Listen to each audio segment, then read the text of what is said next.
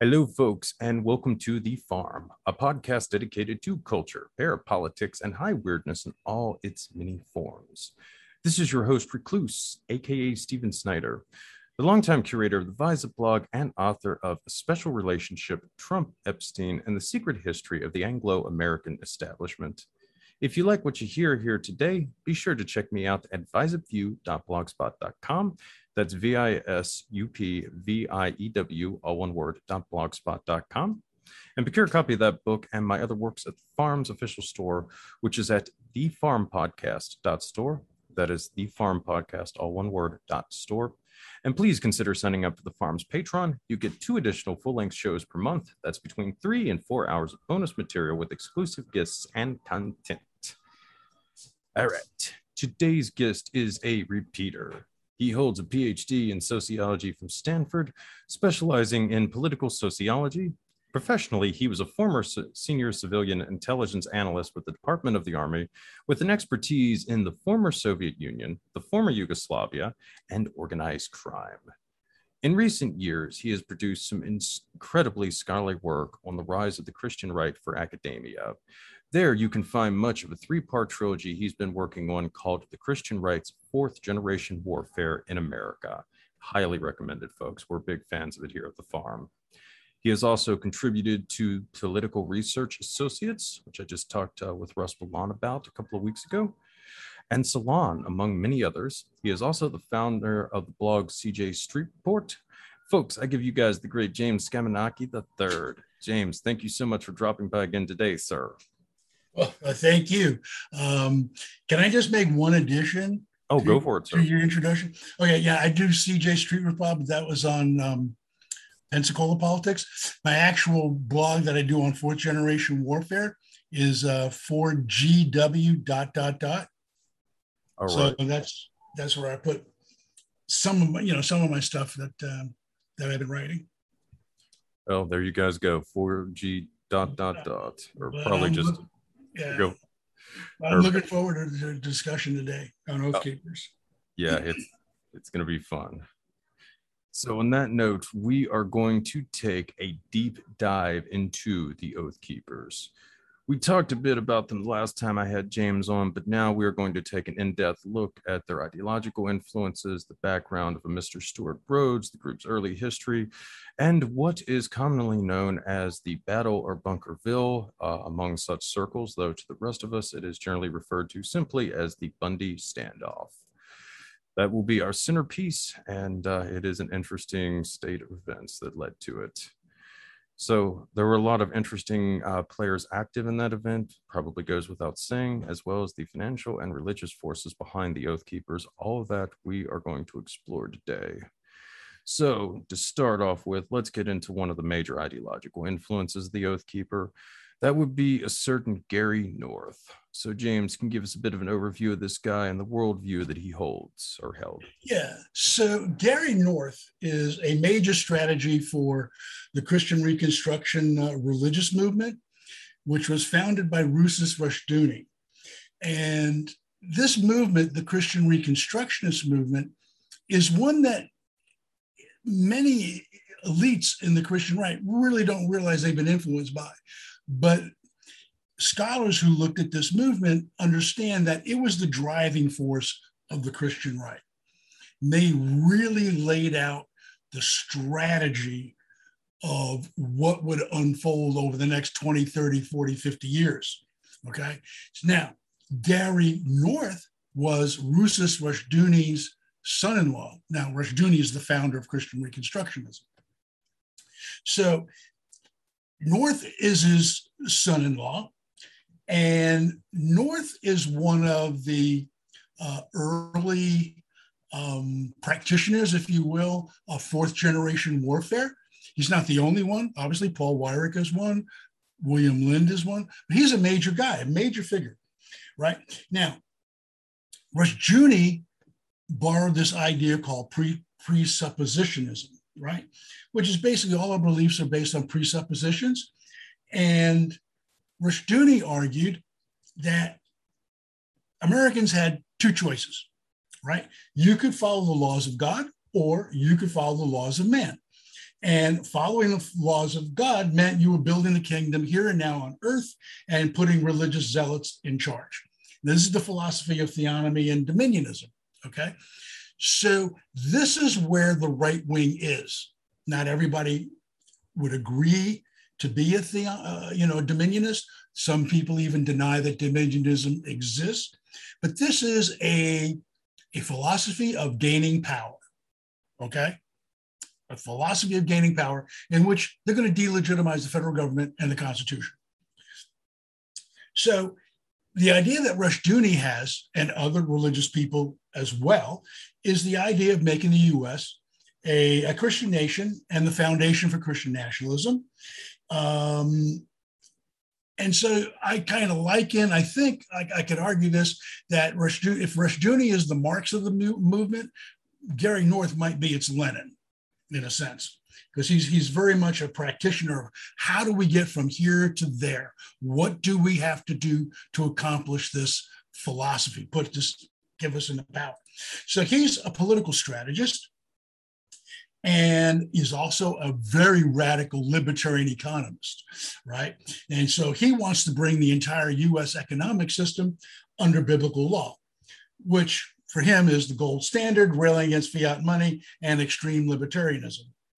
So as a strategist, he believes in this having a centralized strategy and then decentralized execution through a wide variety of networks, but they're all executing the same strategy.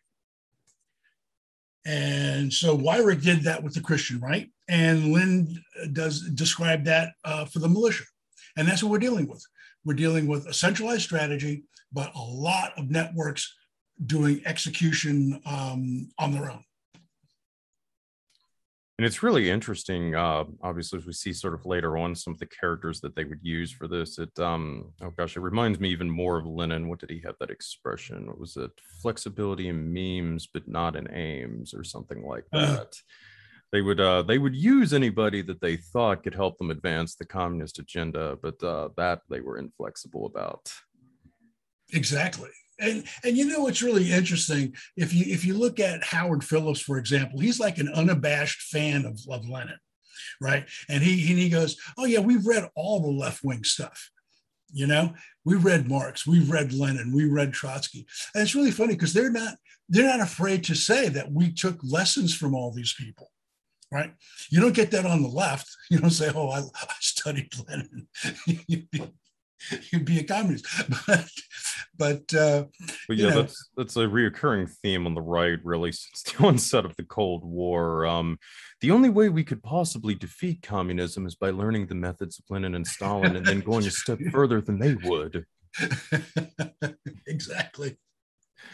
All right, so let's get into North's perception of the Federal Reserve System. I mean, this is really crucial to a lot of the stuff we're going to go over, so it probably warrants a bit of an in-depth explanation. Okay, so you know, when you look at the right wing, they have an idea of how they're going to come to power, and this goes back into the 70s, even in the 1980s, and their model is basically the Weimar model. Okay, that there's going to be catastrophically high rates of inflation, and that's going to lead to an economic collapse. Thus, they become focused and obsessed with the Federal Reserve System, and they become obsessed with the debt, right? So this is their model, how they're going to come to power. And they're constantly looking for indications that this Federal Reserve fiat money model is going to crash. So they want to, you know, if you're a really right winger, you're going to push for the gold standard, you're going to push for the abolition of the Federal Reserve System, and you're going to push for a balanced budget. Now, the difference between the economics collapse conspiracy theory pushed by Oath Keepers and its libertarian allies, and on the other hand, the mainstream liberal economists, is that the Oath Keepers basically believe that the elites are going to engineer the collapse, that this collapse is like a deliberate policy. Gary North, on the other hand, he thinks the economic collapse is going to be God's judgment for running an unbiblical and fraudulent fiat money system, okay?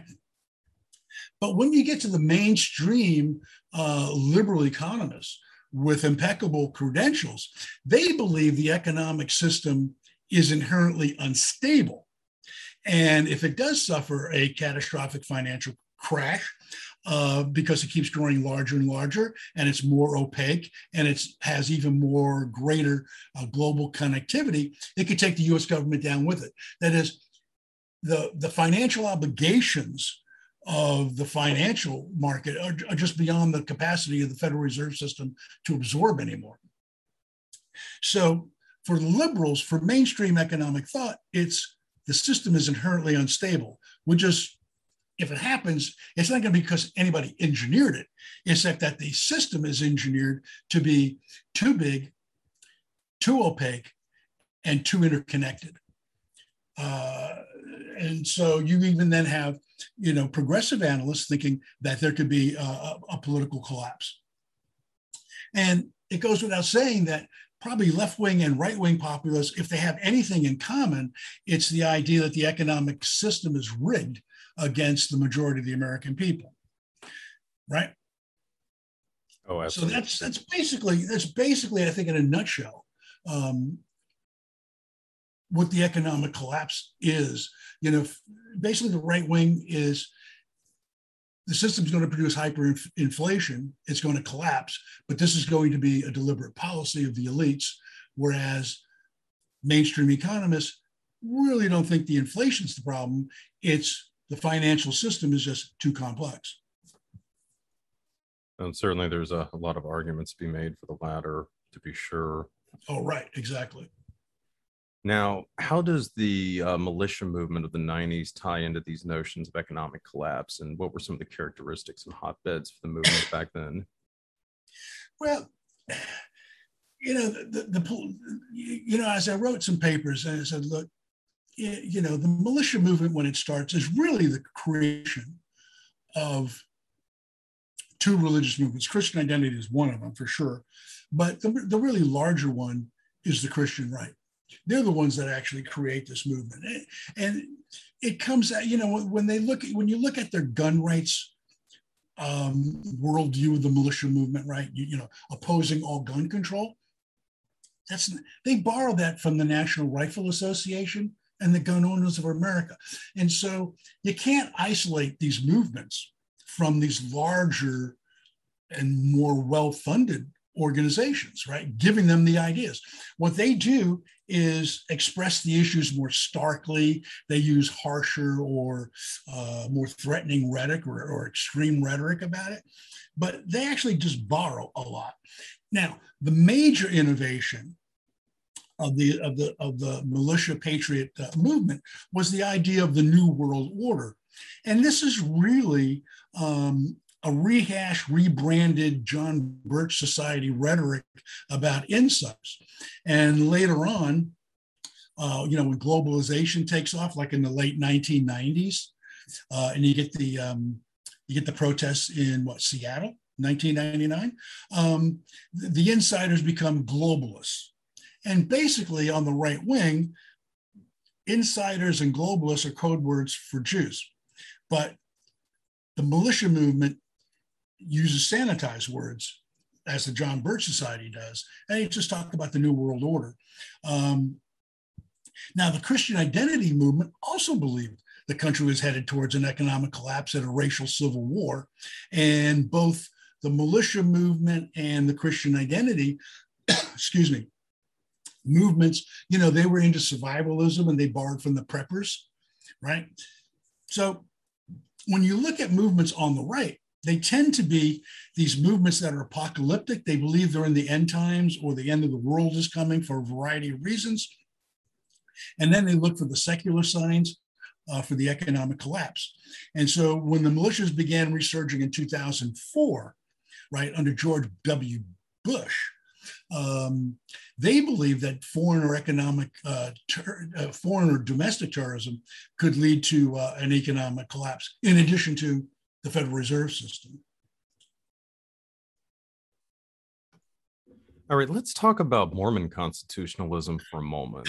What is that, and how did it serve as a kind of a bridge between the Christian right and the latter-day patriot movement?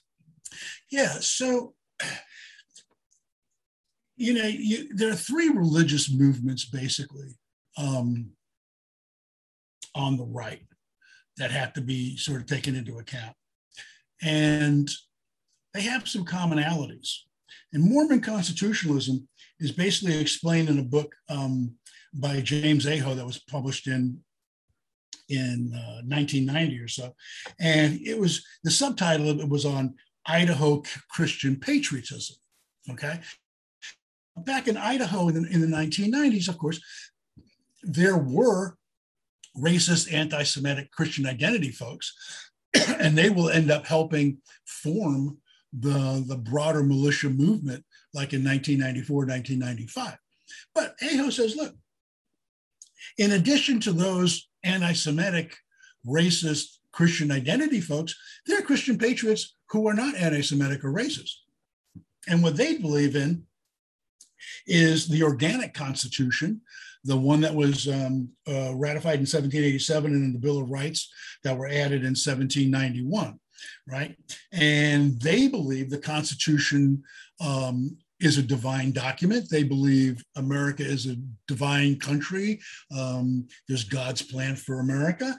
And Americans, especially white Americans, are God's chosen people, not the Jews, right? This is in Mormon constitutionalism. They also believe that Americans must choose to obey and follow God or obey and follow Satan. And in this sense, they're not very much different from the Christian Reconstructionists or the broader Christian right. Now, that great conspiracy that they believe in is a battle of God versus a battle of Satan. And that battle is executed on earth through the ages. So Mormon constitutionalism and the Christian right are basically on the same page as long as is, the Christian identity folks. So they all have these certain common beliefs. They have, even if they differ in terms of who the villains are, who the enemy is, they do share like this common narrative. And that allows them to understand each other and to cooperate. They just have, when the movement begins, when the militia movement begins in 1994, the Christian identity folks go, hey, we can agree on like about 10 things, but there's one thing we can't agree on. We're just not going to do it. So they said, look, we could find commonality. And the Christian right, when they form in the 1980s, they go, look, the Pentecostals and the Charismatics and the Evangelicals and the Fundamentalists, they all have these disagreements, including, conservative Jews and conservative Catholics. They all have these theological disagreements. But let's put all those theological disagreements aside and work together and build a kingdom. And that's where we're at. So it branches off in terms of, the anti-Semitism gets toned down. Obviously for, the Christian identity folks, they are just openly anti-Semitic, right? Jews are really the spawn of the devil. But when you get to the Christian right and the New World Order, they're satanic agents. And the Jews have sort of been subsumed in this satanic agent kind of rhetoric. And so, but I was going to remember, Pat Robertson, when he wrote the book on the New World Order, borrowed anti-Semitic sources and put it in there. Now, I wanted to, add one thing, because this is going to come up later, when you talk about the Battle of Bunkerville and everything that's going on, Ken Ivory and stuff like that, is take the concept of county supremacy, right? Now, many people will argue that county supremacy or the supremacy of the county sheriff comes from posse comitatus, which is the Christian identity, armed wing of the Christian identity movement. And so the concept of the constitutional sheriff or the county supremacy is inherently racist and anti-Semitic. But the Mormons have the same sort of idea. The Mormon prophet Ezra Taft Benson, who I think was a president of the LDS, Certainly Yeah, was he was, I believe, I think yeah. correct. So he was like a president. So he believed there were three levels of legitimate government in the United States, right? He believed in the county, he believed in the state, and he believed in the federal government.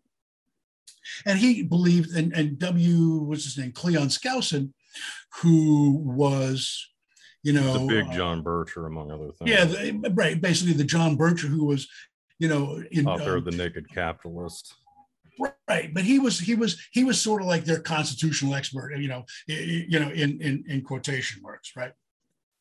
Oh, so yeah, didn't he start like the Freedom School or something like that? Exactly. Okay. Yeah, he starts. Sorry.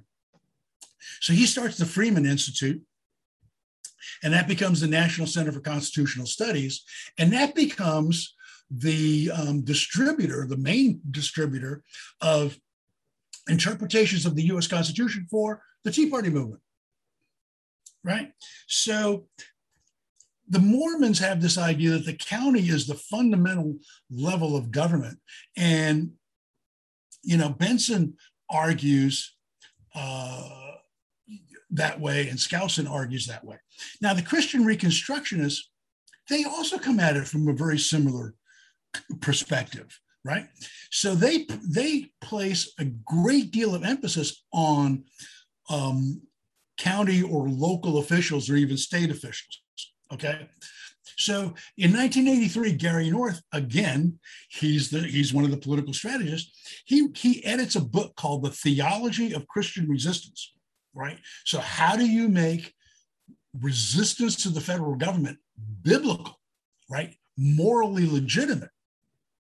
And he includes a chapter in this book that's derived from John Calvin on the doctrine of lesser magistrates. And what they do is the argument of this doctrine of lesser magistrates is individuals have no right to resist tyranny, okay, in the United States. You have no right to do that. Who does have the right to do it are the lesser magistrates, who could be county supervisors, it could be the county sheriff, it could be the governor. They are to lead the resistance. They are supposed to place themselves between the individuals and the federal government, right? So you can see where this is kind of going, that everybody's got an idea that the county officials and state governors are really, really important. And so there's some that argue that, well, when you reduce all these lesser magistrates down to just the county sheriff, that it's really borrowing from posse comitatus. But if you go back to Benson again, Benson explains, he's explaining the origin of government. And he goes, look, out in the West, you have these citizens, which are really settlers, okay? And they come into a community, and the first thing they do is they hire a sheriff. And he goes, when they hire a sheriff, that is the origin of government. So obviously, even though he doesn't say it, it's obvious that Benson sees the sheriff as a supreme authority at the county level, because he's hired by the settlers and he provides a defense. And then Benson's idea of government, of course, is that the only thing that the government can do is defense. There's no such thing as redistributing wealth and, other things like that. So the Mormons, Christian Reconstructionists, and the Christian identity folks all have this common idea that the county sheriff is really an important figure for leading resistance. There may be some slight differences across these movements, but that doesn't mean when somebody like Cliven Bundy or Richard Mack, who are Mormons, are talking about county supremacy, or talking about constitutional sheriffs or the supremacy of the county sheriff. That doesn't mean they're anti-Semitic and racist, because there are Mormon sources and Christian Reconstruction sources to argue against that. Well, if I could interject here for a moment too, Sure. I also think that there was probably a rather cynical reason why certain Mormon church officials took this line around, I think it was around the 50s or 60s when this stuff started to become really big. And that had to do with the church's rather ambiguous relationship with the numerous fundamentalist Mormon sects that practice polygamy. Now, of course, the LDS has gone to great lengths to publicly renounce these practices, but a lot of these sects essentially live in Utah and have continued to carry out their peculiar lifestyle without a lot of legal consequences for many years now. And of course, you have really extreme cases such as Colorado City, which is right across the border in Arizona. Of course, this was the compound essentially that Warren Jeffs had established by the 90s as part of the fundamentalist sect that he oversaw. And in this case, they had essentially turned the town into a full-blown theocracy. Like the fundamentalist Mormon sect controlled everything: the sheriff, all the local police. I mean, the county or the local magistrates, everything. In fact, they even owned, I believe, all of the houses in the entire town, which they essentially leased out or something like that to the members of the congregation. So this obsession with this, local self-rule and, supremacy of the county and that type of thing, I would speculate, and emphasize just speculating here, a lot of that is probably a vested interest in helping some of these polygamist sects avoid legal entanglements, which can become problematic for the mainline church because there is a lot of intermarriage between mainstream Mormons and polygamous sects, another thing that they don't like to talk about.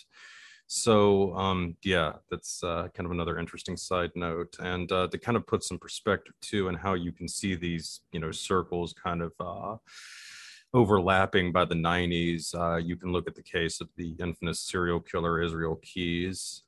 Keyes was born into a family that initially were fundamentalist Mormons. They then became adherents to Christian identity theology. And by the time Israel was arrested, he had become Satanist. It's actually a more logical line of progression, I think, many people realize. But nonetheless, this is sort of that kind of netherworld that existed in these Western states by the 90s. And Israel Keyes, of course, also knew the Chloe brothers, I think their names were, the ones that knew Timothy McVeigh. So there's a lot of interesting intersections with all these folks. Yeah, I mean, what you bring up, is, once you get out west, there are so many influences swirling around, and they're all feeding into each other and feeding off each other, that it really becomes hard separating some of the stuff out until you get down to actually talking to a person, like what they actually really believe, because all these movements are just, and religious movements are interacting with each other, and they're spreading ideas back and forth, and they're critiquing each other back and forth, and they're learning how to cooperate, which they hadn't historically cooperated. I mean, Mormons were persecuted, and now all of a sudden they're like a mainstream part of the Christian right, sort of. So I mean, when you get Mitt Romney as a presidential candidate, it's about as significant as having Jack Kennedy as a Catholic candidate for president. Oh yeah, it's funny too, because Romney was actually born in Mexico, if I'm not mistaken, which funnily enough never really came up in the Republican primaries. Yeah, but there's this just swirling around, and it's interesting that you ask a question, to pinpoint various things and commonalities and differences. But you can see that, Richard Mack, he can give the same speech to, a Christian identity crowd in the 1990s, and they would understand him, even if he's using Mormon concepts. Yeah, I mean, it is just really fascinating to see how those two cultures have intersected. But we'll get to a little bit of that here later on. All right, let's talk some Edwin Vieira. Vera, is that how it's pronounced? I don't know how it's, I probably mispronounce it. I kind of say like Vieira. Vieira, okay. But I don't know. I absolutely do not know how to pronounce his name. Okay, well, we'll go with Vieira for our purposes here. Okay. So he's had a considerable influence on the post 9/11 militia movement. Can you break down some of his views for us, James? Yeah, Vieira is one of these really interesting guys. He's really smart. And if you read his papers, I mean, they're footnoted out the yazoo. I mean, they're just, good grief, with all these, citations and stuff. He's really smart. And he's almost cantankerous in a way, because he also viewed a lot of people on the right wing as being wrong, and he in his papers went out of his way to show how wrong they really were. But he wrote a lot of papers on how the militias were to be properly organized under the Constitution, and he viewed almost all of the unorganized, disorganized, and the current militias as they existed. He was writing in like the mid 2000s as being constitutionally suspect. And he said, you guys got to get your act together. These things have to be done properly. But the Southern Poverty Law Center, they called him the architect of the militias because he played a central role in the 2009 meeting on Jekyll Island that led to the revitalization of the patriot militia movement later on. And though I could be wrong, I think he's the first who linked the need to have gold and silver currencies for individual states as an alternative to fiat money, and also having constitutionally organized militias as necessary to prevail during a future catastrophic financial crisis. I think he's the first to do that. And he believed it's necessary to complete both actions. A state had to have gold and silver currencies and constitutionally organized militias before the crisis occurs. And this idea that he has, we'll get on maybe a little bit later, this idea he has goes into the Continental Congress. And then it goes, through the Oath Keepers who promote him and into Ken Ivory, who promotes it in Utah. Now, just to contrast Edwin Vieira. Now, Vieira, he wants you to produce an actual currency, gold and silver currencies. North was arguing just for the elimination of the Federal Reserve System and all central banking and a gold standard, I think. But Vieira, he wrote on the purse and the sword, the power of the purse and the power of the sword. And he linked a Federal Reserve System collapse with Department of Homeland suppression. And he thought that if you had an economic collapse, the political elites would use the Department of Homeland Security to maintain, to stay in power. And so what he viewed when he argued against gun control, gun control was an effort by the federal government to shift the balance of power or balance of military power to DHS and away from the militias. Okay, so that's one argument. I mean, so he's a lot deeper than the National Rifle Association. He also thought there was a right way and a wrong way for a state to secede from the United States. And I suspect he wasn't the most popular strategist or even most widely known, because his influence seemed to have been through networks. But he was a big supporter of Ron Paul, and he gets plugged into that whole Ron Paul network. And so in 2011, at least until 2014, Vieira is featured is promoted by the Oath Keepers on their blog. And they're promoting his writings, they're promoting his DVDs, they're including him in DVDs that they're putting out, or they're not producing, other people are producing, but they're featuring Edwin Vieira. So his ideas are being spread through these DVDs and promotion by the Oath Keepers and through Ron Paul's promotion of the Continental Congress. So that's where his influence, I think happened. He was a deep thinker, and he managed to spread his ideas through other people and other networks. Now, Vieira's ideals really started to gain traction around 2008, which was right in the midst of the subprime mortgage crisis. Now, there were two right-wing movements that started to emerge. Oh, did you have something to say, James? No, I was coughing. Okay.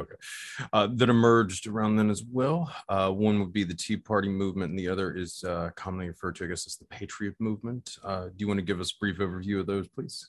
Yeah, I just want to preface, the Tea Party and the Patriot movement, like in 2008, 2009, by a chunk of history that sort of gets omitted. You know, we think everything happens when Obama comes into power. And we tend to forget that the militias really start in 2004.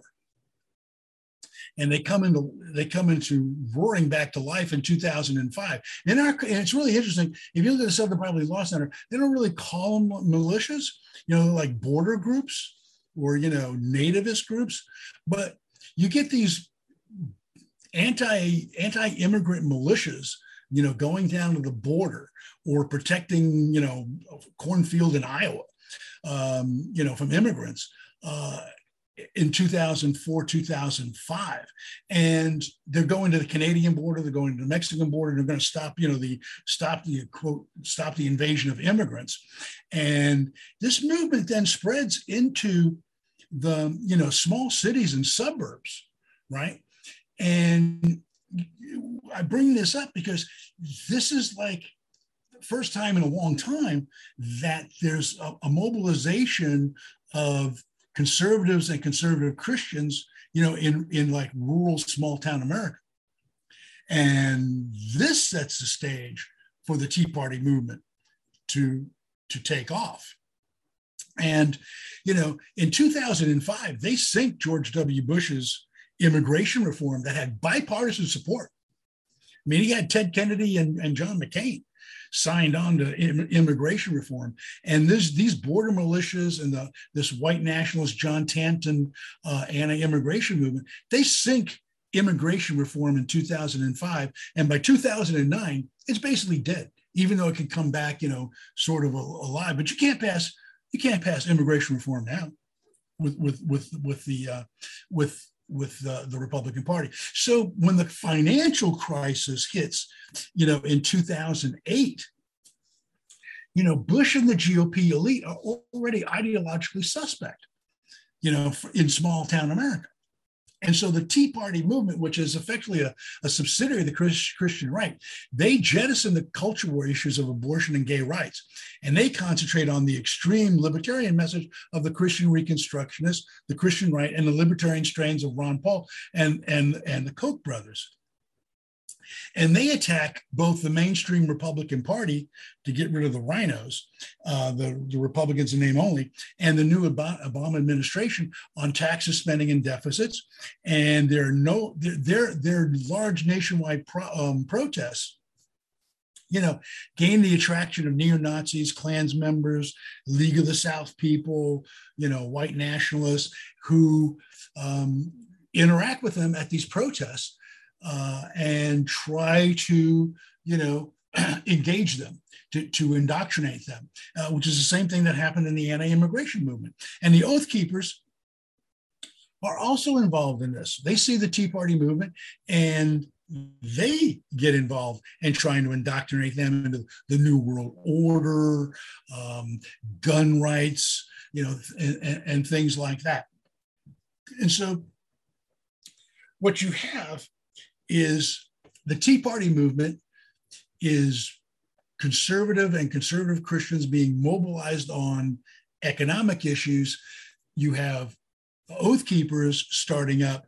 They're organized on gun rights and resisting federal tyranny. And both of those movements are coming together really under the Christian right. With, of course, in the West, a strong influence from the Mormon Church, or, you know, Latter-day Saints Church, and with a lot of money from billionaires, specifically the Koch brothers.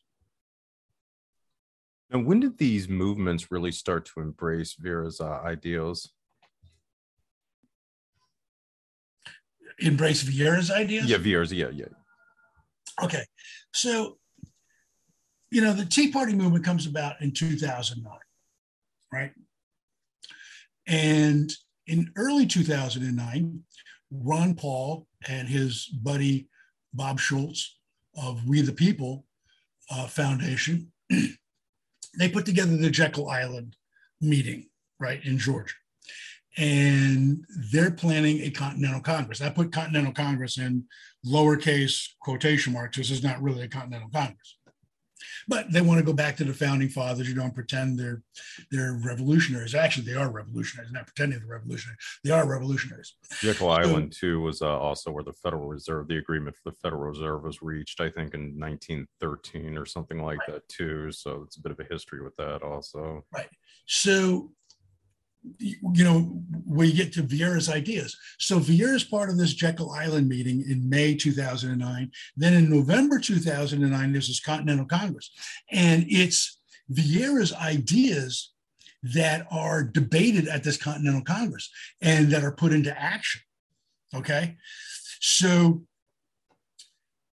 one of the ideas, I was looking at this morning and I realized, I knew, but I had forgotten that, one of the action items out of it, remember, was a state ought to have gold and silver currencies, right? Well, Ken Ivory, he's elected, I think, in 2010, November 2010, he gets Utah to pass and sign legislation that establishes that gold and silver are legal currencies in Utah. So nobody put Vieira's name on it, but it's clear that Vieira has this influence, through the Continental Congress of getting things passed in a variety of states. So Utah wasn't the only state. I think there were a couple others that did it. And then you get the Oath Keepers promoting his writings and his videos, and you get this Continental Congress thing. So they embrace his ideas even if they don't realize who it is. And when I say they, I mean the rank and file. The people who show up for meetings, they probably have never heard of Edwin Vieira. They have never probably seen the power of the purse and the power of the sword. But you can almost bet Ken Ivory did. Oh, yeah, absolutely. But we'll get to Mr. Ivory in a minute. He is a fascinating figure with some very fascinating family connections as well. But let's get into Ron Paul's 2008 presidential campaign, which was so crucial to all this, and what I believe you've dubbed the North Paul strategy. Okay. So, the North Paul strategy is a semi-secret strategy, right? And there were phase 1 and phase 2. So phase 1 was Ron Paul running for president.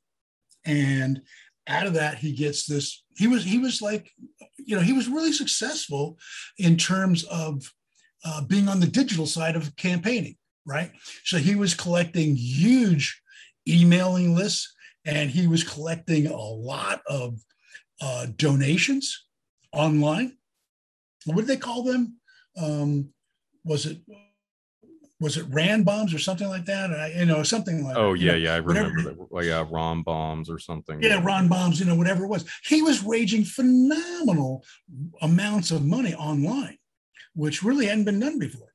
So that was phase 1, and then phase 2 was Gary North, and what he said was, look, if you put together these email lists and these donors, and we start organizing them at the local level and start educating them at the local level, we can actually produce a movement which becomes one segment of the Tea Party movement in 2009.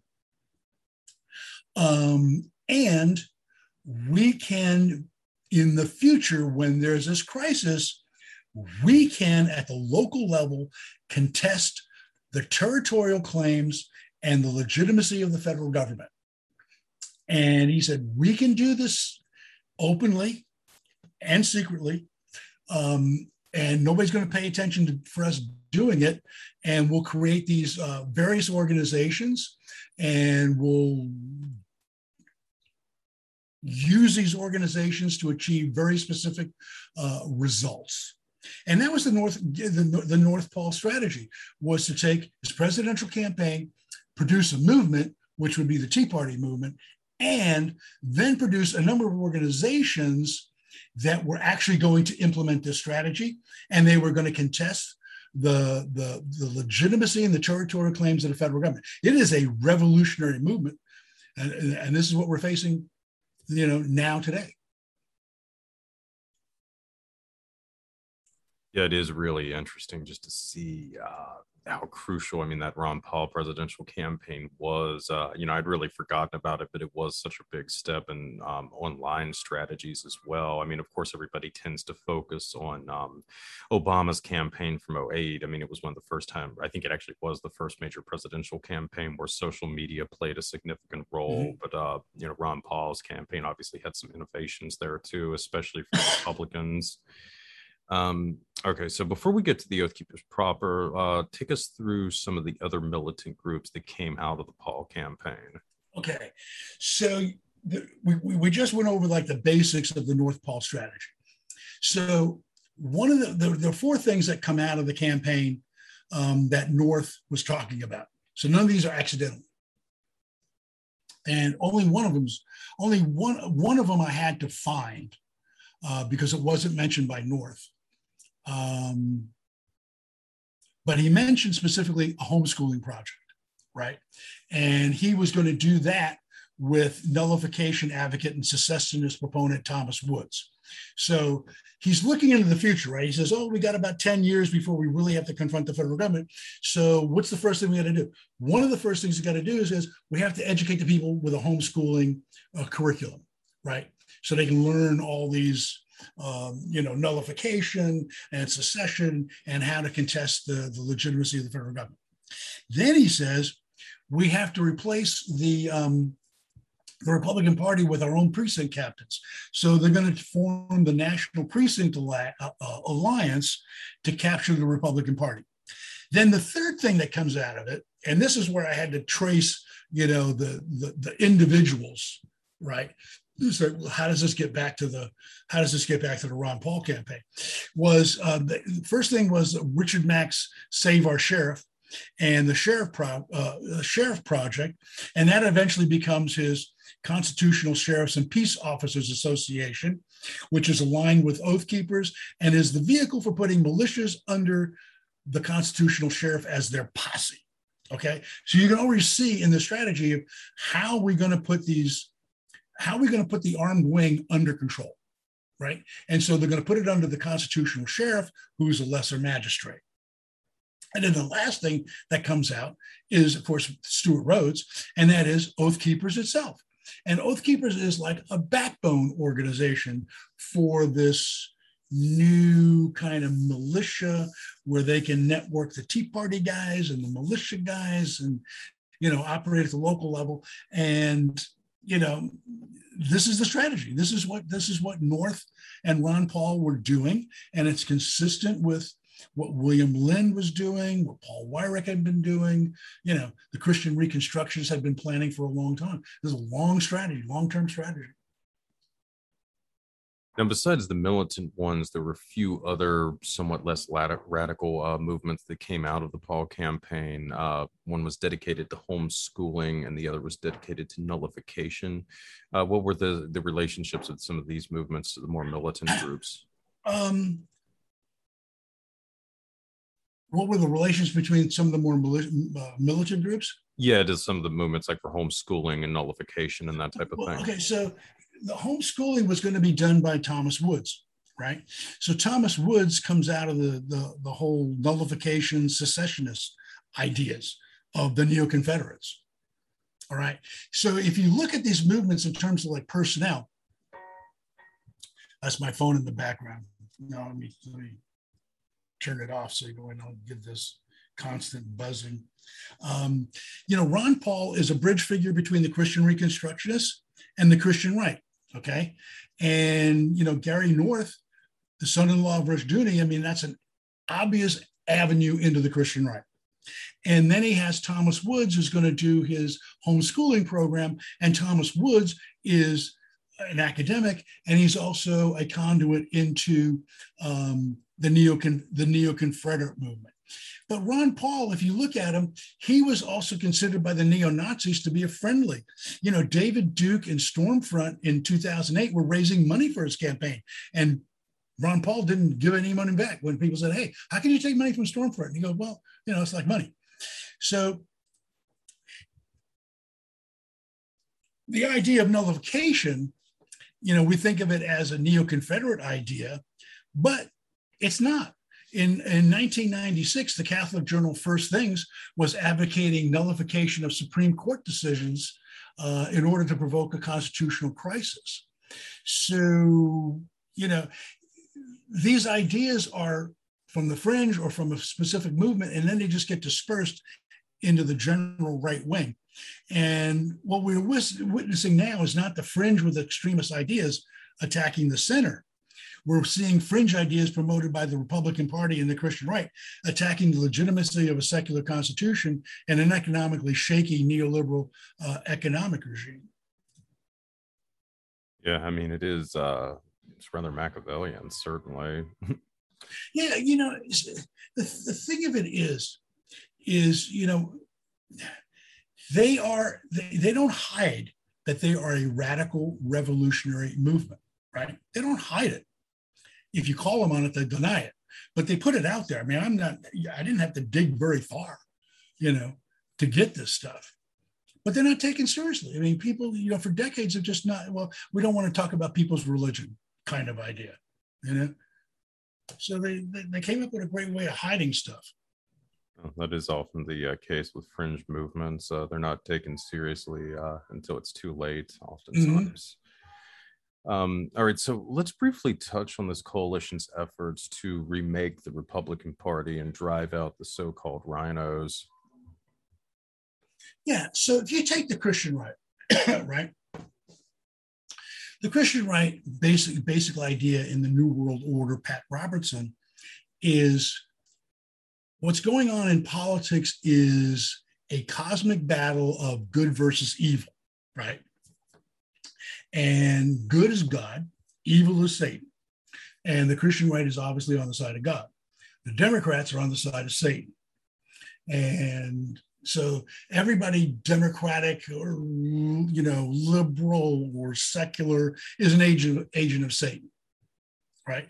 And that's a dividing line. And so you're going to force Republicans, going back to Rushdoony, are you on the side of God or are you on the side of man? Okay. So if you're a Republican, you know, a country club Republican, you believe in, like, you know, well, we can compromise on this, but, you know, we can pass this kind of legislation and that kind of legislation, you're going to get driven out of the party because basically they've said you're an agent of Satan. They scare the heck out of these people. So the other thing that happens is any number of scholars, but, you know, Sam Tannenhouse in 2010 in his book, The Death of Conservatism, argued that if you look at left-wing politics as basically a politics of consensus, and if you look at right-wing politics, it's a politics of orthodoxy. And he argued that the primary dynamic in American politics were these two types of politics, orthodoxy versus consensus. And if you look at political science past 2010, it's obvious that a number of political scientists see the Republicans as rejecting the legitimacy of the federal government, rejecting the legitimacy of the Democratic Party, engaging in constitutional hardball tactics, you know, that make government really difficult. And the winking toleration of political violence. You know, you could get any number of Republicans to say they're opposed to violence, but they did nothing to stop anti-abortion violence. You know, anti-abortion violence stops because you have a Republican president, not because the Republican Party has done anything. So they give a sort of wink and a nod to political violence as long as it's not too murderous. But as long as it's small scale, they can tolerate that. They can live with that. And so if it stands to reason that a political party that is driven by orthodoxy, appealing to authoritarian Christians, having an apocalyptic worldview, and viewing its political opponents as either traitors or satanic agents, you know, is not going to tolerate dissenters, heretics, and apostates, right? So the Tea Party movement used secular economic issues, but the right-wing movement advocates have used immigration issues, they've used abortion and gay rights issues, they've used church-state issues, they've used the teaching of creation and intelligent design. They use various issues to put Republicans at the local, state, and federal level to the sword, to basically say, are you with God or are you with Satan? All right, so let's finally start getting into the Oath Keepers proper here. So, sorry, folks, I know it was a bit of an introduction here, but there's a lot of fascinating history that led up to the creation of the Oath Keepers. But first off, though, now that we're at the subject at hand, let's get into the background of Stewart Rhodes. Can you get in a little bit to his military career and his pre-2008 activities, please? Yeah, so, sorry for coughing. So, he was in the Army at a very young age, and his highest rank was an E4, and he was a specialist. Okay, so he never made sergeant. He graduated from Airborne School in 1983. He completed the first phase of the Special Forces course, but he doesn't say in his biography why he didn't stay. That's kind of curious. But anyway, in 1985, he was medically discharged from the Army after having been injured making a night jump with the 9th Infantry Division, where he was a long-range reconnaissance scout. So his military background's, pretty basic. I mean, very short time, a few years, low rank, E4, and didn't deploy anywhere, just went to Washington, Fort Benning. And that was it. So after the Army in May 1998, he graduated from the University of Nevada at Las Vegas with a BA in political science. He graduated from Yale Law School in June 2004. He held a variety of jobs in public and private law offices. Some of them were interns, some were clerks, some where he was actually paid. He's apparently a very good writer. He won an award for a paper on enemy combatants. And he said in one of his resumes, from May 2007 to January 2008, he was the counsel for the Pyramid Lake Paiute tribe of Indians. He lectured for a course at Stanford and Yale. But, if you look at his resume, and this is one he, obviously he put together. He doesn't stay anywhere for any appreciable amount of time.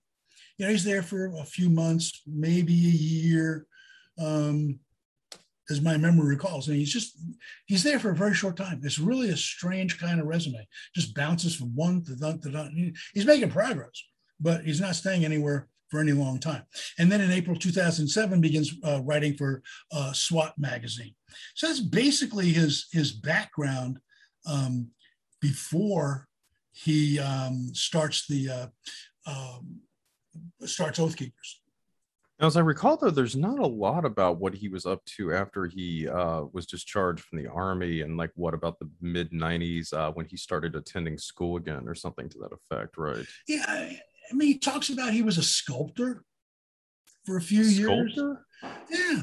I think from 93 to 95 or something, he's a sculptor.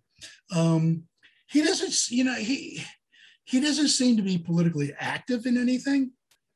He seems like, a guy who's dedicated to getting his education, doing the right jobs, working in public interest law firm or public defender law firm and clerking for a judge. I mean, he's doing all the things you would do to be successful.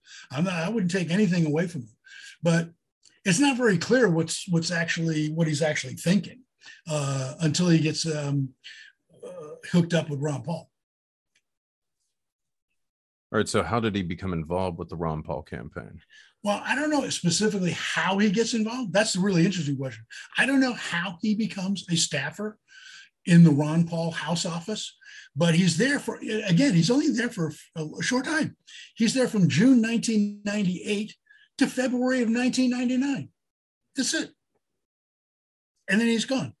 And then the next thing you know is 8 years later, in November 2007, he's making two $500 donations to the Ron Paul campaign. Right, the presidential campaign.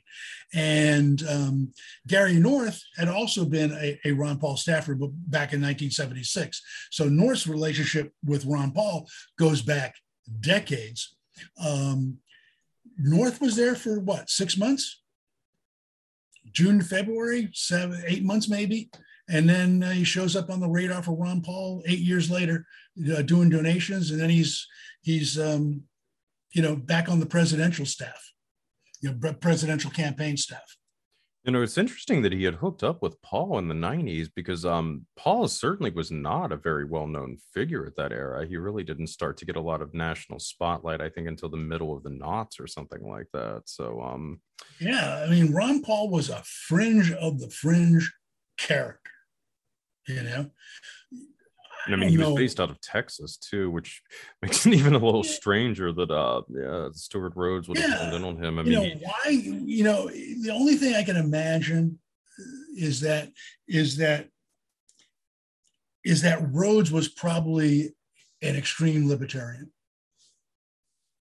and Ron Paul would be close to that viewpoint. It's the only thing I imagine. Yeah. I mean, that makes sense. Now, the Oath Keepers made good use of pre-existing networks to build up their membership circa 2009. What were some of the methods and how did the Oath Keepers hitch their carts to them? Well, one of the things that people don't realize about the right wing, especially in DC, but I think the right wing in general, is that many movement conservatives and Christian right people, despite their belligerent rhetoric and policies, have never actually served in the military, right? So they're like the chicken hawks who want to send the military all over the planet, but have never served in the military themselves, which means that a Stewart Rhodes with the airborne patch, right? And recruiting from active duty, retired and former, military veterans is going to have a sort of cachet about him, sort of like a, sort of like a charisma about him that, people can't dispute. Right. So he plays into this weakness that's on the right wing that very few people on the right wing have actually served in the military. And I was going to say that, I live in Pensacola, Florida, right, which is Matt Gaetz's congressional district. So this is a really conservative area. But if you go to the Blue Wahoos game, it's a local minor league team, and they play the Star Spangled Banner at the beginning of the game, and veterans can stand up and salute the flag, right, where everybody else has their hand over the heart. But very few veterans are actually in the crowd. Most people in this conservative crowd have never been in the military. So he plays on that issue, right? So he with the airborne badge and recruiting other veterans and active duty folks, he comes with it like, a charisma that they don't have, or what would you say, a character that they don't have. Now, because Stewart Rhodes comes out of the Ron Paul campaign in 2008, Ron Paul is connected to the Christian right. Ron Paul is connected to the Neo-Confederate movement. Ron Paul is connected to the secessionists. He's connected to white nationalists, right? So Gary North can put him in touch with the Christian right.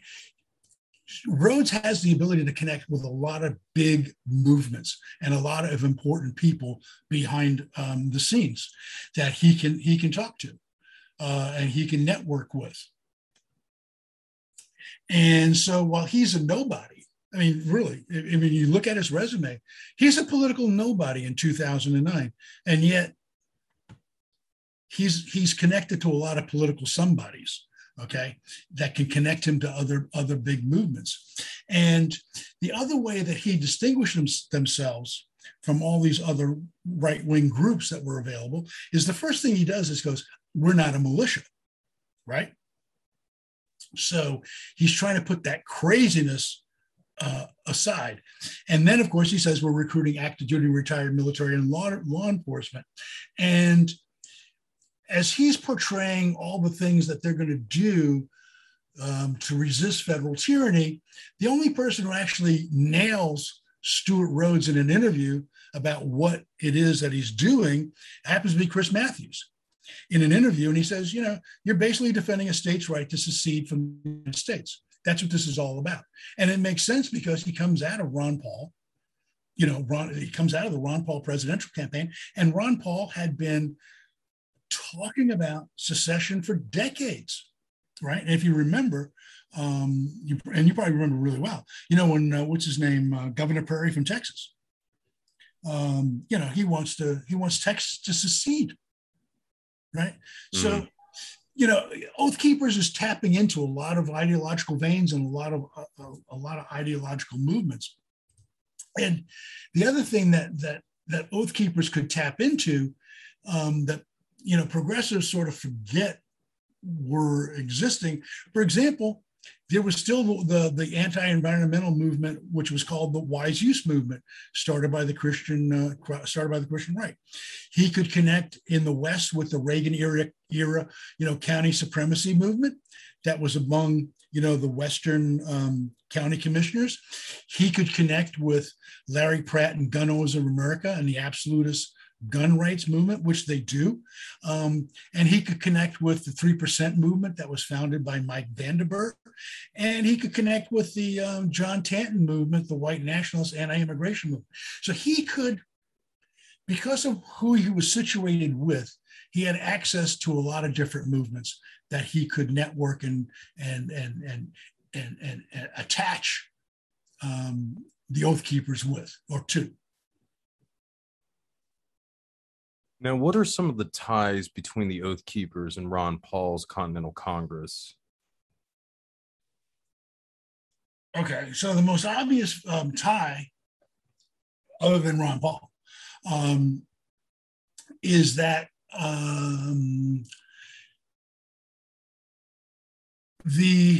when they had the Jekyll Island meeting in May of 2009, there's an Oath Keeper named Eric Cunningham who's representing the Oath Keepers at the meeting. And Oath Keepers had just come out in February of 2009. So this is within a couple of months. They're already invited to this Jekyll Island meeting, right? And, Cunningham is part of a group, what they call the leaders of the growing freedom movement. Then when it comes time to the actual Continental Congress, right? There's a William Taylor Reel from Pennsylvania and a David Helms from Arizona who were Oath Keepers and delegates at this Continental Congress, which is considering the writings of Edwin Vieira as civic action items, right? Now, Helms, this guy from Arizona, he's actually on the national board of Oath Keepers. And Reel, who comes from Pennsylvania, he's actually pushing a sheriff's program, which is really what ends up being Richard Mack's Constitutional Sheriffs and Peace Officers Association, right? So the Congress itself is put on by Bob Schultz and the We the People Foundation. Schultz is has longtime ties to Ron Paul. Ron Paul was a libertarian. One of the guys that's at the Continental Congress, actually the MC or the host, the guy with the gavel, is a former libertarian presidential candidate or vice presidential candidate. So you have the Constitution Party there. So there's a lot of ties. And when I say Constitutional Party, obviously the link to them is through Gary North. So, the Oath Keepers get plugged into these movements. And Edwin Vieira, his documents are really the foundation for the Continental Congress. They're debating his action items of what the movement is going to do for the next 10 years. So yeah, that would be a fitting way for the Oath Keepers to get tied in, certainly. Okay, how about the connections between the Oath Keepers and Pastor Chuck Baldwin? Okay. So In 2008, all right, Ron Paul runs for president, and obviously he's not going to get elected as a Republican. He doesn't win the Republican primary. So he endorses Chuck Baldwin for president in 2008. Okay. And Baldwin is running on the theocratic Constitution Party ticket. All right. These guys are this is the Christian Reconstructionist political party. This is the political party that in the mid-80s is forming or helping form militia groups all over the country. This is who Ron Paul endorses in 2008. Now, in 2004, Chuck Baldwin was the Constitution Party's vice presidential candidate. In the 1990s, Baldwin had actually been a pastor in Pensacola at the Crossroads Baptist Church. He was a radio talk show host. He was a militia proponent, and he was an ardent anti-abortionist. Right. And in the time, and I'm not saying that Baldwin's responsible, but at the time in Pensacola in the 1990s was a very violent period where at least one doctor was murdered and the abortion clinic was firebombed once or twice. So, this was a hotbed of violence, and Baldwin was in the center of it. So in 2013, Baldwin, In 2013, Baldwin became the national chaplain of Oath Keepers. And between 2007 and 2013, as best I can tell, he was involved in promoting something called the Black Regiment, which was recruiting pastors into supporting a revolution. Now, of course, there was also another movement that emerged around the same time all of these different things, the Tea Party and so forth, were going on, though it was a little bit more progressive leaning, certainly. It was known as Occupy Wall Street. So, James, how did the Oath Keepers approach Occupy? Okay. Initially, Oath Keepers endorsed the Occupy Wall Street notion of the 99% against the 1%. But Oath Keepers infiltrated Occupy Wall Street in order to promote the Ron Paul idea of ending the Fed, right? And at the same time Oath Keepers was doing that, Spencer Sunshine, a sociologist, noted that other right-wing groups were also trying to infiltrate Occupy Wall Street for whatever purposes, to destroy it, to derail it, undermine it, whatever, or to influence it. But that was LaRouche groups, neo-Nazi groups, white nationalist groups. So a whole bunch of groups were trying to get into Occupy Wall Street. But the Oath Keepers had a specific mission, and that was to get, the Ron Paul and the Fed thing passed. And of course, they wanted to influence Occupy Wall Street into an extreme libertarian economic agenda, which is not what Occupy Wall Street was really about. So that was their approach to Occupy Wall Street. I'm not sure how successful it was. I know Dave Troy is working on this infiltration issue. And so I'm looking forward to reading what he's got to say about it, because he's been going really in depth into it. Oh, yeah, no, I just actually did a show on Occupy with Dave and Desiree Kane that actually will probably be up the week before this one is. So, yeah, there was definitely a lot of interesting actors at play. In the case of the Oath Keepers, I think their whole thing was Occupy the Fed. So, yeah, it was lots of, murkiness in that whole thing. All right, let's get into the concept of I love this term, the civilization preservation teams. This was their kind of sneaky way of getting around being labeled a militia, I suppose. So what of these civilization preservation teams, James? Yeah, you would think civilization preservation teams would prevent you to go back to the Stone Age or something. It's almost like a Star Trek type thing, Yeah, I mean, it's like really, it's like fantasy. You're going to preserve preserve civilization. But what they really meant, and then I think they changed the name. They got some pushback on it.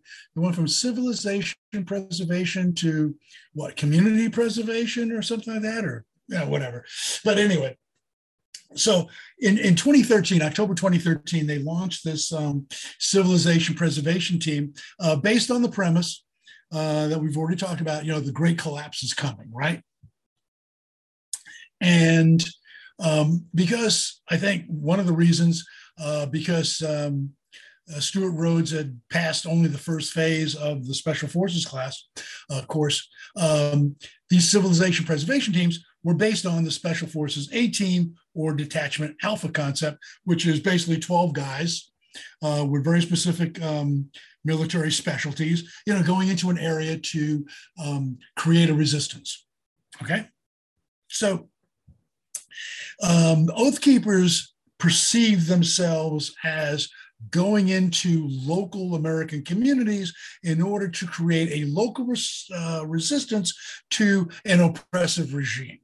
All right, and to do disaster preparation, which of course is the kind that FEMA already does through their CERT teams, right?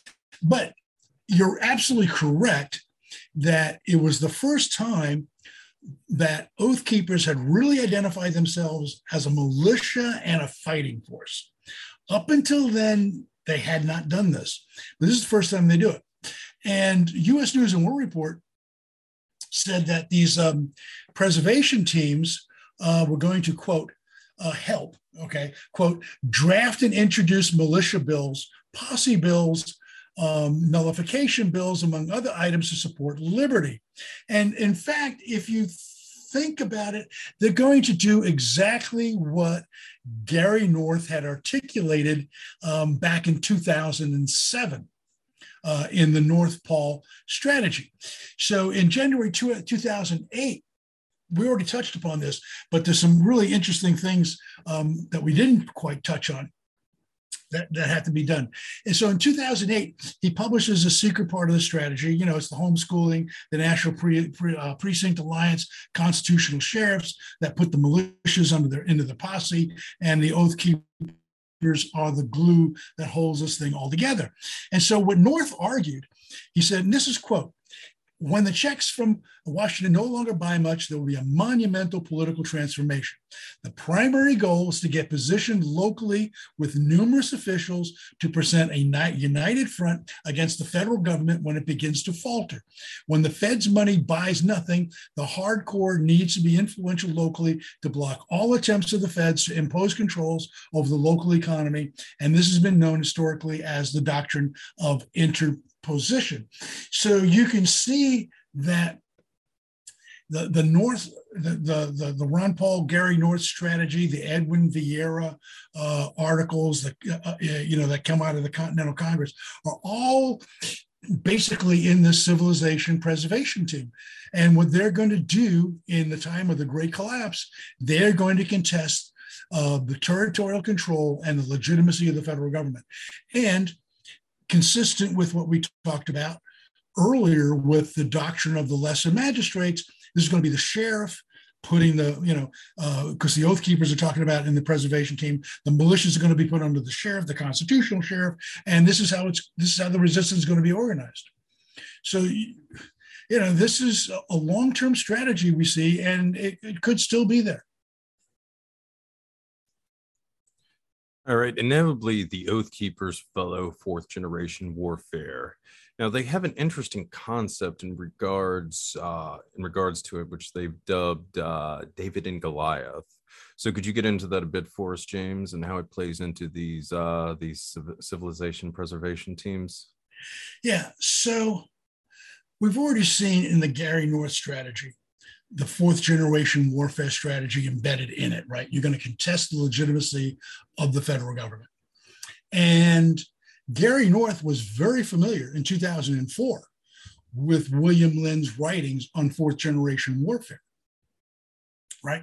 And he actually used Lind's writings to explain Osama bin Laden's strategy, which was actually kind of curious because there was a al-Qaeda strategist who was using William Lynd's writings to inform Osama bin Laden's strategy, right? So, the Oath Keepers are absorbing, like secondhand, a great deal of information about fourth generation warfare from people who are around them, like Gary North. So in 2008, Gary North, using fourth generation warfare, says, the central issue is legitimacy, and the supreme goal is to undermine the legitimacy enjoyed by the central state, right? So that's what they're going to do. Now, into that concept is David and Goliath. And it comes from William Lind in his first field manual on fourth generation warfare. Now, we all know the story of David and Goliath, right? And we understand that David was the weaker opponent, but he was a highly moral opponent. He was also on the side of the Israelis or the Israelites, and thus he was on the side of God. And Goliath was large, a brute, and he was on the side of not God. So we understand, when we use this concept, and when Oath Keepers use the concept of David and Goliath, that kind of struggle, we kind of know which side we're on. We're not going to be on Goliath's side. So the Oath Keepers cast this as you need to be, and borrowing, I think, from William Lind, is you have to be small, you have to be nimble, you have to be moral, use force sparingly, but you can use force. And that's the essence of a David and Goliath strategy. If you're Goliath, you're a large force. You've got a big footprint rather.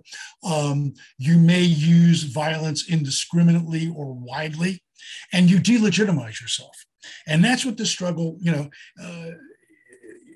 is what they're trying to capture with the David and Goliath analogy. All right. I want to start getting into the centerpiece of the discussion, the Battle of Bunkerville. Now, this event has a very deep background. In fact, it's considered to be the third Sagebrush Rebellion. The second one is most relevant to our discussion. So, how about the American Legislative Executive Council and the so-called Cowboy Caucus of the 1990s? How did they set the stage for the second Sagebrush Rebellion, James? Okay, so Paul Weyrich founded the American Legislative Exchange Council, okay? And he is the same Christian right strategist who helped form the entire Christian right in the 1980s, or at least by the mid-1980s. He founded the Heritage Foundation. He co-founded the Council for National Policy. He was instrumental in forming the Moral Majority. And so ALEC, or the American Legislative Exchange Council, was just one more organization that he created to push this Christian right agenda. And what ALEC does is they take the needs of the Christian right, the GOP and big business, and they translate it into model legislation. And then the model legislation is given to state legislators who would pass it, have their governor sign it, and it goes into law. Now, in the 1980s, personnel who had been formerly with the Reagan administration and Coors Money, who had formed the Christian right, helped launch the second Sagebrush Rebellion, and ALEC is involved in it. The Heartland Institute is involved, and both remain active in the 1990s and even to the current day. I mean, both ALEC and Heartland Institute are in the climate change denial that exists today.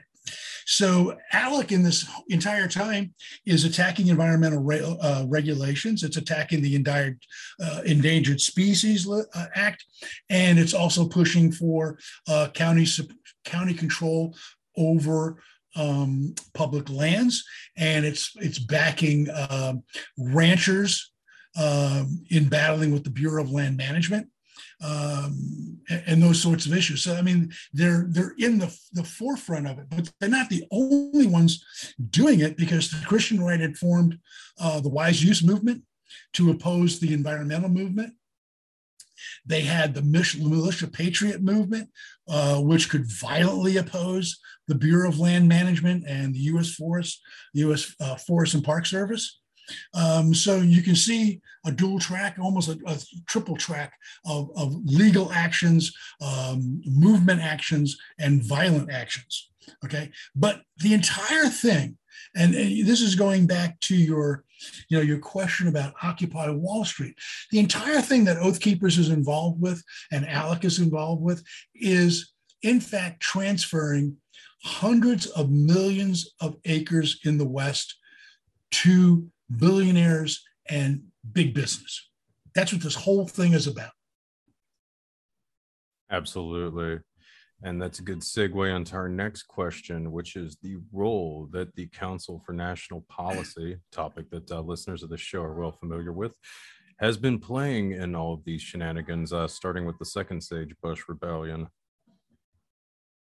So, the Council for National Policy is, I mean, obviously people know it exists, but they keep most of their activities secret or not public.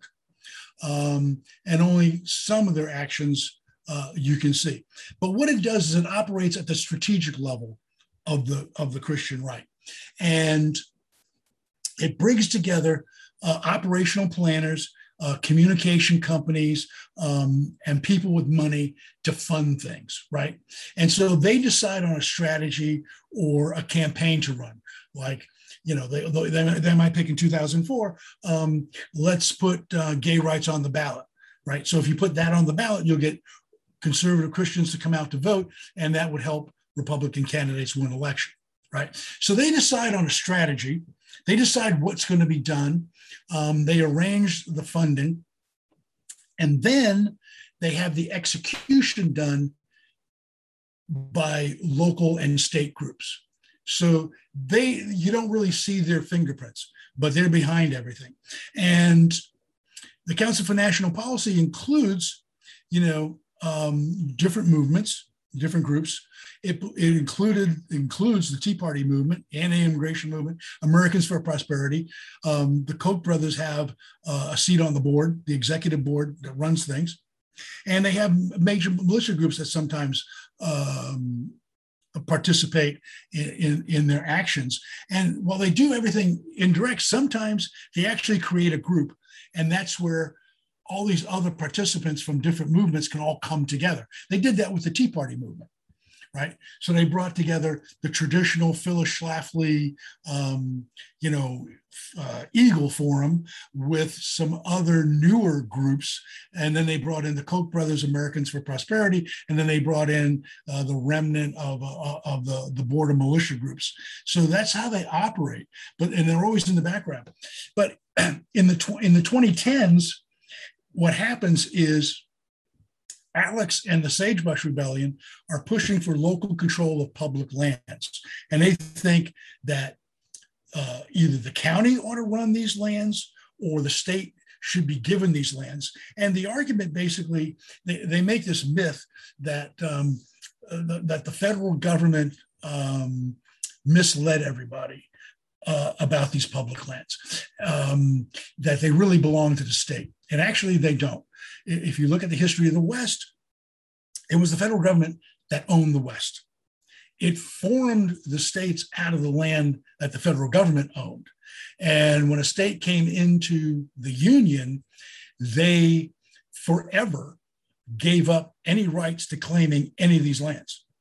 Right. So the federal government gave them what they wanted to give them. So they create a state like a Nevada or a Utah, and they go, well, here's the state boundary. And, oh, by the way, 60% of the land in the state belongs to the federal government, and you have no claim on it.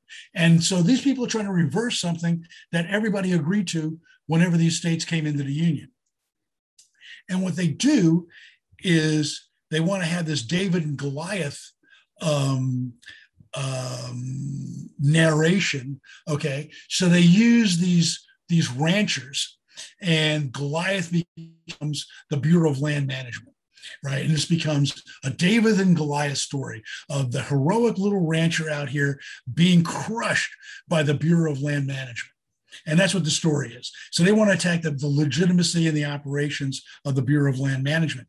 And the land and Bureau of Land Management, I mean, when you think about what they do, and they have one of the most difficult jobs in the federal government.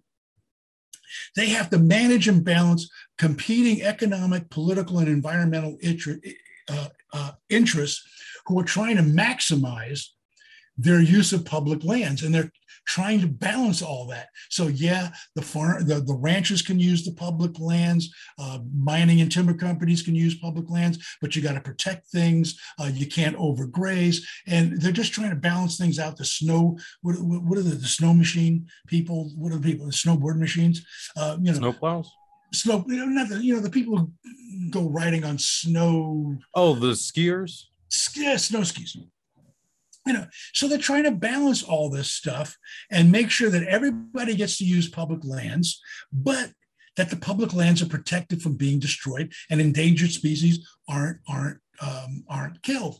And so they use lawsuits, they use ranchers, they do these David and Goliath confrontations, and they also firebomb. In the 1990s, they were firebombing BLM and Forest Service buildings. And in the 2010s, federal officers out in the West were afraid for their lives because of this domestic terrorism directed against them. So what were some of the specific moves that ALEC and the CMP made in the run-up to the Third Sage Rebellion? Some of the specific actions? Yeah. Well, what they were pushing for, the ALEC was pushing through, and the Koch brothers were helping fund the American Lands Council, which I think they had Ken Ivory as its head. So they were pushing for the county to control public lands. They were pushing for the states to reclaim these public lands from the federal government, knowing that state and county governments could never afford to operate these lands. They couldn't afford the firefighting. Most of the firefighting is done by the federal government, or at least funded by the federal government. So if the states couldn't afford it and the counties can't afford it, the lands would fall into the laps of billionaires and energy companies, mining companies, and that's what they were doing. That they were pushing this at the county and state level. And then when the Bundy thing happened, casting this as a typical David and Goliath struggle. All right, let's talk some Ken Ivory for a moment. We've alluded to him a bit throughout all of this. One point, he was a rising star in Utah's state legislature. This guy has done a lot of interesting things in his brief career. So you want to give us a little bit of overview of Mr. Ivory, sir? Yeah, so he doesn't become a Utah state representative until November 2010. He's a Mormon, and obviously he's absorbed some of the Mormon constitutionalism that exists. In 2011, he's pushing Edwin Vieira's gold and silver legislation in the Utah legislature. It's passed. Utah becomes the first state to have gold and silver as a legal currency. And that was, of course, a civic action that had been recommended by the Continental Congress. And from there, he moves into the Koch-funded speaking circuit of Americans for Prosperity. He then becomes a proponent of transferring public lands to the state. By 2014, he's not the Lone Ranger here. The National Republican Party is supporting the transfer of public lands to billionaires. And in 2014, state-level representatives from several Western states are starting to coordinate their political demands and actions regarding such transfers and concocting, false histories to back their claims. By 2014, Ken Ivory and Americans for Prosperity are making connections with the Oath Keepers, the constitutional sheriffs headed by Richard Mack, and the opponents of the Agenda 21 movement, which is they were like the fringe of the movement for a long time. And now they're being brought into this public lands dispute. So eventually he becomes the head of the American Lands Council, and that organization becomes instrumental in bringing together all these Western state legislators and county boards to push for county control and state control. And so that's basically his history and how he fits in. Well, another thing about Mr. Ivory is he has some very interesting family connections as well. Just to get into this a little bit, this is a piece that was published in the Huffington Post back in 2018. I'm just going to go in the first 3 paragraphs here. Quote, Ellis Ivory, a retired Utah home builder and second cousin of anti-federal land representative Ken Ivory, is among the 11 people Interior Secretary Ryan Zinke has chosen to serve on the newly resurrected National Park System Advisory Board. The new members of this volunteer panel were announced this week, just days after Zinke and the Interior Department hosted Ken Ivory and members of the American Legislative Exchange Council, a conservative nonprofit backed by Charles and David Koch that advocates handing over control of federal lands to the states.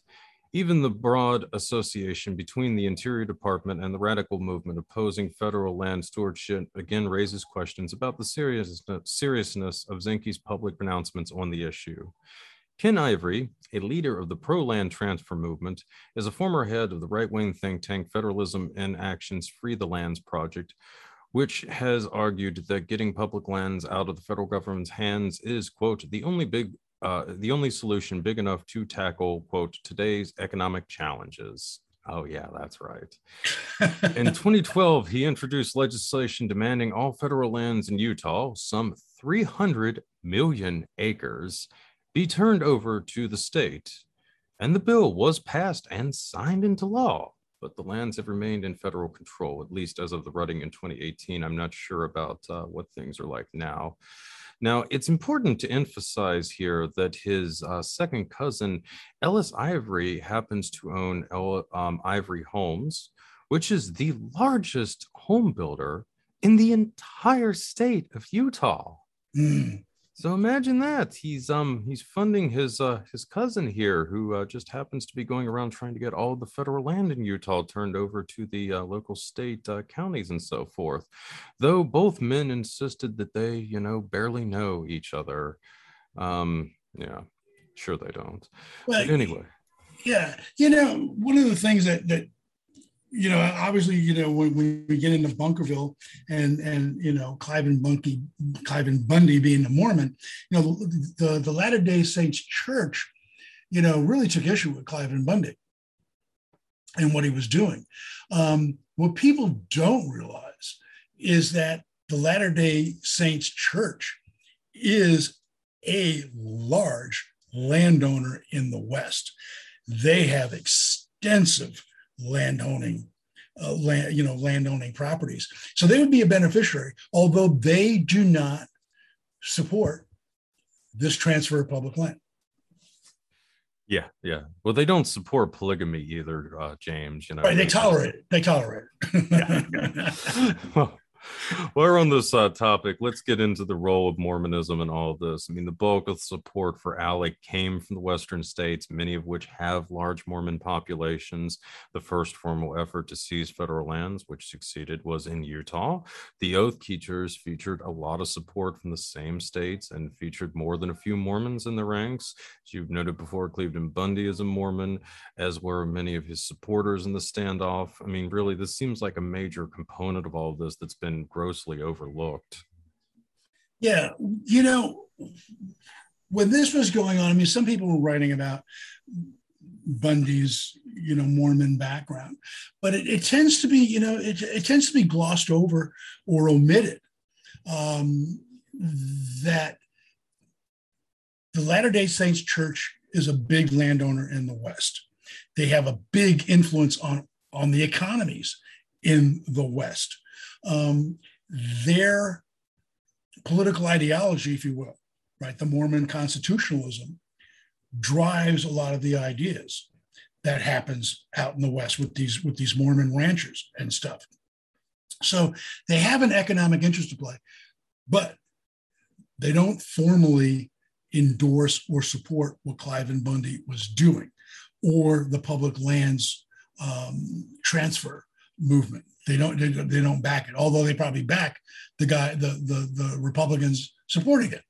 You know, if you think back in the West has always had this sort of reactionary politics to it, liberal politics as well as reactionary politics.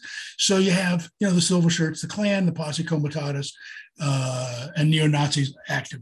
But so is the church. So is the John Birch Society, which was aligned with... Well, if I could interject for a moment too, you also have to remember that the Mormons have a very rich tradition of militia culture, in their history. I mean, going back to the Mormon Battalion, which is really essentially what conquered much of modern day Utah, Colorado, and I think Arizona and parts of California for the federal government. So, they have a little bit of experience in this whole paramilitary thing going back. Yeah, they do. They do. And they also have a history of being persecuted. So, they have like a dual nature to them, right? They help settle the West, displace Native Americans or indigenous people, but they also were persecuted early in their history. And their views aligned with the John Birch Society on the right wing, and Mormons tend to see themselves, not only is America a Christian nation, they tend to see themselves as they're going to save America at the very last moment, right? So you can't omit Mormon ideas that Mormons might have as they're engaged in these protests out in the West.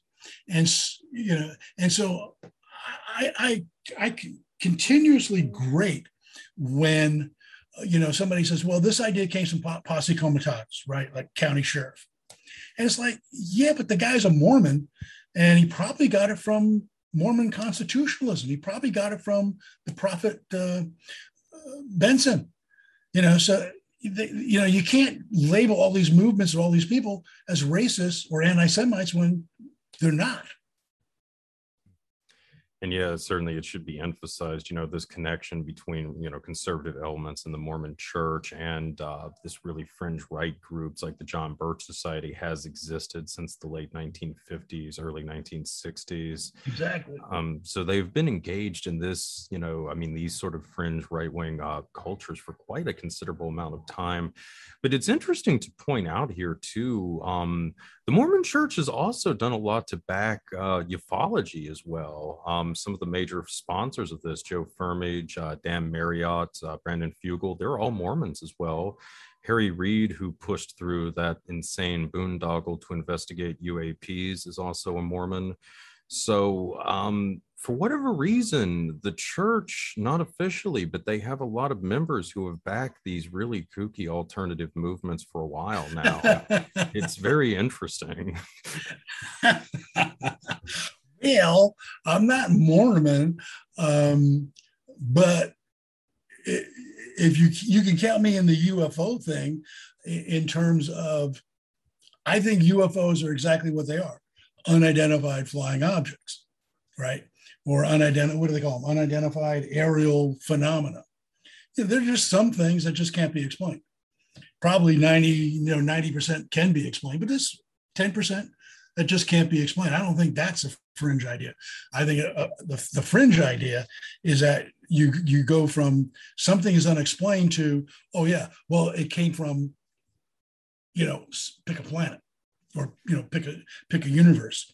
That sort of, again, goes into Mormonism. I mean, in a certain interpretation, you could view God as actually being an alien from the planet Kolob or something like that in Mormonism. So they do have kind of...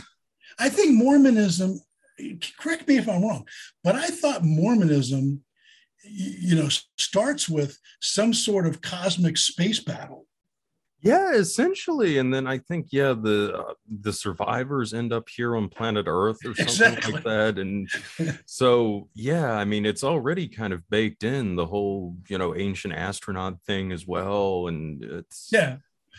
I mean, so I mean, my first encounter with Mormonism was when I was in the Army in the mid '70s, and a friend of mine, I went away for like a few months, and I came back, and he converted to Mormonism, and it was like his personality had been surgically removed, and so he said, "Well, can the Mormons come over and talk to you?" I said, "Well, sure. I mean, I'm pretty fine." They come over and they start going into the space thing. It's like, whoa, wait a minute. This is like a little bit too far out for me. oh my goodness. Yeah. At least they didn't try to start selling you in Posse Comitatus ideology in the same breath. All right, so let's get to the Battle of Bunkerville. All right, so take us through the onset and how Rhodes and the Oath Keepers became involved. Okay, so the Battle of Bunkerville is really the rancher Cliven Bundy against the Bureau of Land Management, and they're trying to portray it as David against Goliath, right? The heroic rancher being crushed by the BLM. And what happens is he's not paying his grazing fees, right? He's using public land, he's using federal land, but he refuses to pay his grazing fees.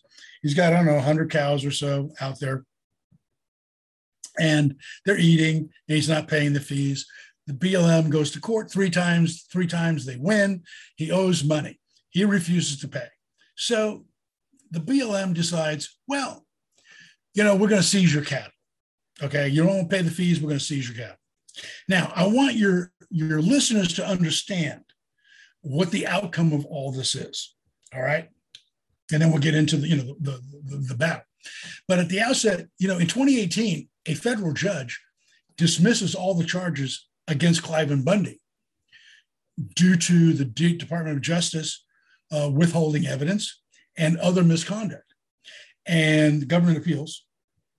And in 2020, the Ninth Court of Appeals, which is a rather liberal court, dismisses the case with prejudice and basically claims that, there was prosecutorial misconduct that is so egregious that you can't bring charges against Cliven Bundy again. And what happens is, in this whole David and Goliath clash in the West, the Department of Justice, the FBI, and the BLM make the Bundy clan into heroes. Right? They go up against the Goliath, and David won. All right. So the BLM in this battle decide, well, we're going to go seize Bundy's cattle.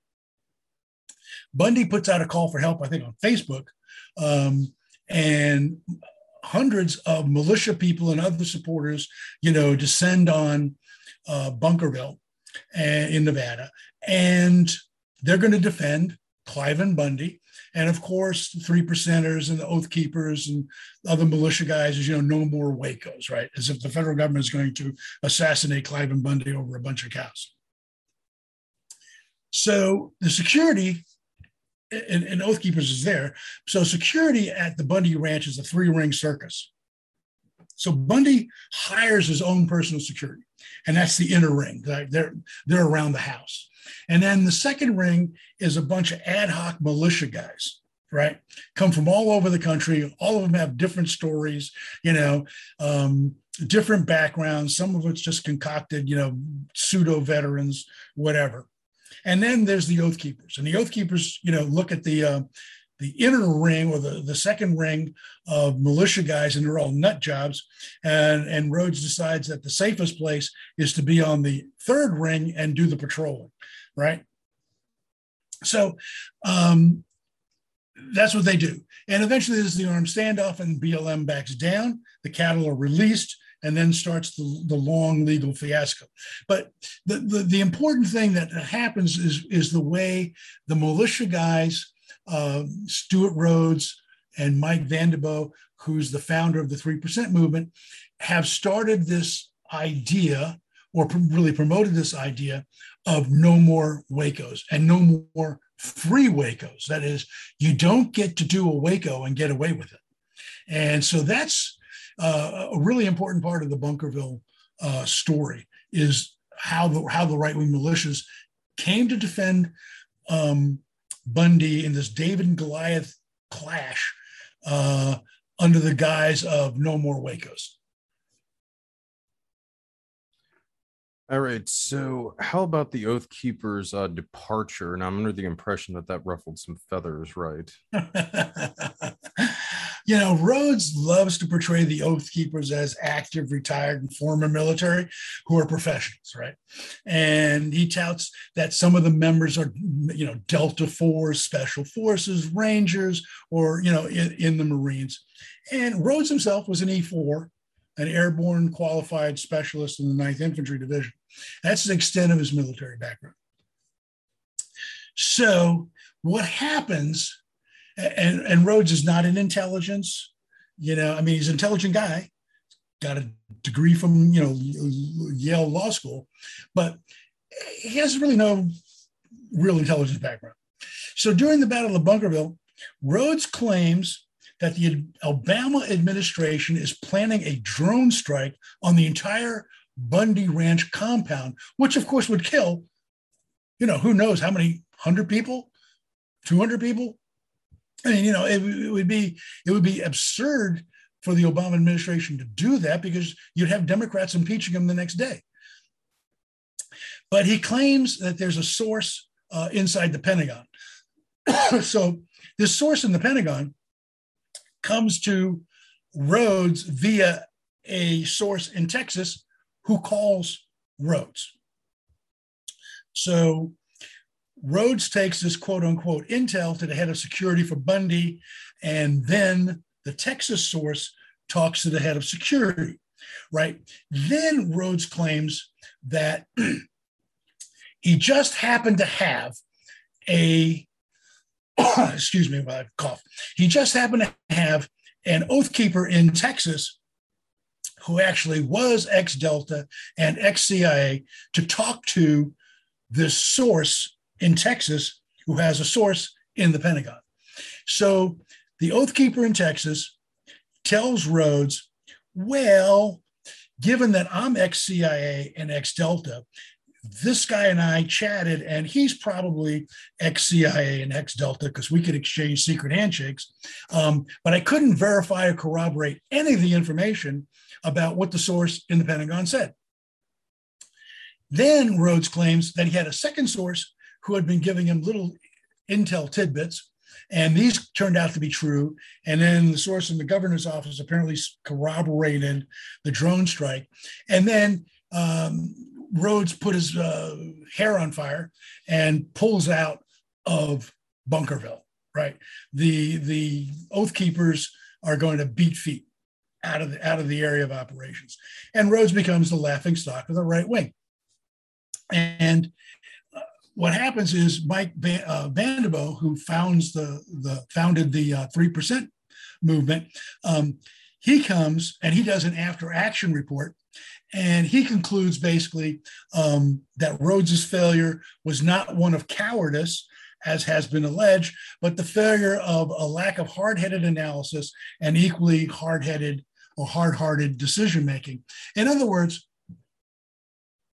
Stewart Rhodes demonstrates that as an E4 in the Army, he has no business leading anybody in anything, okay? He can't evaluate intelligence. He can't make a decision. He can't delegate. He's an incompetent. And that's the bottom line of Stewart Rhodes and the Oath Keepers in Bunkerville. All right, so looking back, what do you see as the long-term legacy from the Battle of Bunkerville? Well, I think one of the immediate effects of the Battle of Bunkerville is that it emboldened the right wing. And within 2 years, or maybe even less than 2 years, the Bundy clan seized the Malheur Nature Preserve in Oregon. And again, the DOJ and FBI prosecution was bungled, And Ammon Bundy walked out a hero, and now he's leading his own militia and civic action group against any sensible COVID policies to end this pandemic out in Utah and in Nevada. And one of his followers ended up in the January 6th attack. So it's emboldened them to think that they could take on the federal government in this David and Goliath struggle and actually win. But, since 2014 or even since 2016, a lot has changed in the West in a very short time period. And the West right now, you can read the newspapers, is ravaged by massive forest fires, life-threatening heat domes, and growing droughts. Okay. And so the idea that climate change is not responsible is growing less tenuous by the day. There's much less urgency now to transferring public lands to the billionaires. But I suspect that there's going to be a much sharper and fiercer battles out in the West that are coming, because the West is basically facing an existential crisis. Water is the most precious resource in the West. And you've traveled. Have you traveled around the West at all? I haven't made it quite out to California, but I know Utah and Colorado, some of those places. So, if you've been out West at all, Texas, New Mexico, Arizona, Southern California, Central Valley, that kind of thing, water is the scarcest resource. And water is the limitation on population. And since 1982, big business has known that the major competition out there is between the big cities, which are growing bigger, and the oil companies, which are using a lot of water to do fracking. And they've known this since 1982. And that's a coming conflict. But I think there's also one other thing that's relevant that comes out of the Bunkerville battle. And that is, if you look at the prosecutions in Bunkerville and the Malheur occupation, okay, the Department of Justice and the FBI had slam dunk cases that they blew. And one legacy is, I keep my fingers crossed on the January 6th attack, that the DOJ and the FBI don't blow it again, because they don't seem to have a very good track record of going up against right-wing extremist groups in court. Oh yeah, well, I was even thinking back to, like, what was it, the Fort Smith trial from like 1988? Exactly. Yeah. Exactly. The sedition trial, they lost. That emboldened the right wing. Those white supremacists took the best shot of the federal government and then said, whoop, no more to fear from these guys. Well, I got to ask you, though, how much of this is due to just the FBI's use of informants? Because, if I remember correctly, the guy who had torpedoed the 1988 trial specifically was, he was the guy who eventually shot up, like, the Jewish synagogue in 2008 or something like that. Shoot, I can't remember his name, but it was a disaster, because this guy already had, like, the Bureau had already suspected him of being a murderer, I think back in like the late 70s, when they had brought him Glenn Fraser, something like that. Maybe Glenn Fraser Miller.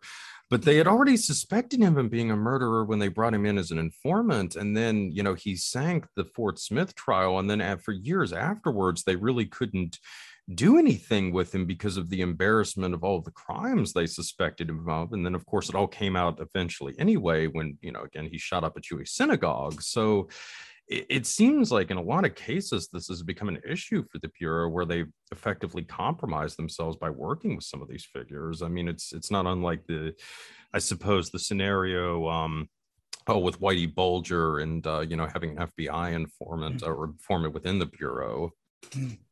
Well, one of the reasons why they lost the Malheur occupation case is because, I can't remember, there's about, don't hold me to the number, but there's like about 20 defendants, right?